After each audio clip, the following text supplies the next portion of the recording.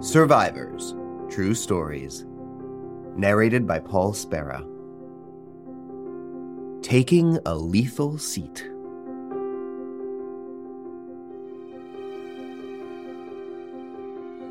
Decapitation, stoning, hanging. Human justice has invented many ways to enforce capital punishment. In the United States, electrocution was, for a long time, the most common finish line for death row inmates. It is difficult to escape unharmed, but that's exactly what happened to Willie Francis in May of 1946.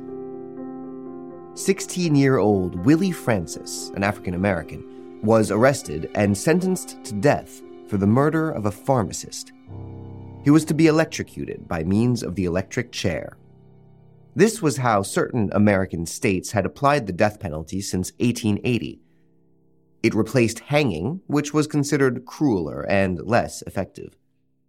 In practice, the person sentenced to death is seated and tied to the chair. Electrodes are applied to certain parts of the body, usually the skull and one leg.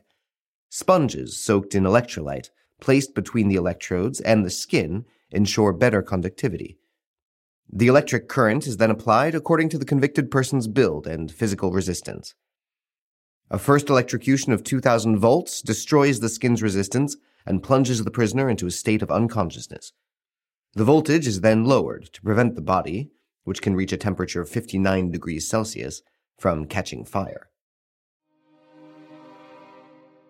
But on May 3rd, 1946, at St. Martinville Prison, Louisiana, things did not go as planned. Willie Francis was placed on an electric chair shipped in from Angola Prison, the Louisiana State Penitentiary, because St. Martinville did not have one. This huge piece of wood and metal weighed 300 pounds. It was installed by Captain F.E. Foster and an inmate named Vincent Venezia, who worked as an assistant electrician in the Louisiana prison system. Both were drunk when they installed the electric chair. They made several mistakes that prevented the chair from working properly. For example, it was later discovered that the power cable between the generator and the electric chair was defective. Still, when the lever goes down, the current flows through Willie Francis's body. He feels it burning. 1,000 needles pierce his leg and his skull. He screams, begging to have the leather mask that hides his face removed because he can no longer breathe.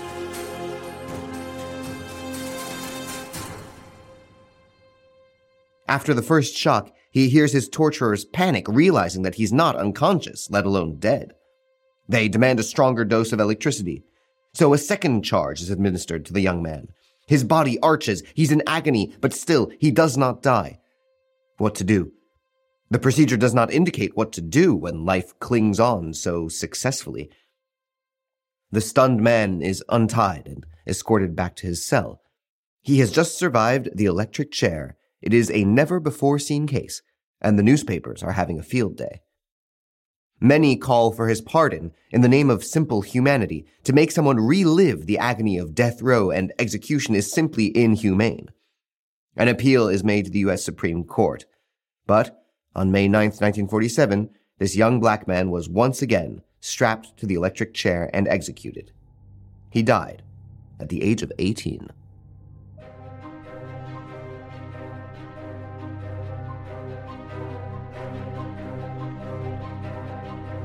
Did you like this episode? Feel free to comment, share, and rate it. See you soon for new stories. Midnight Studio, addictive podcast creator.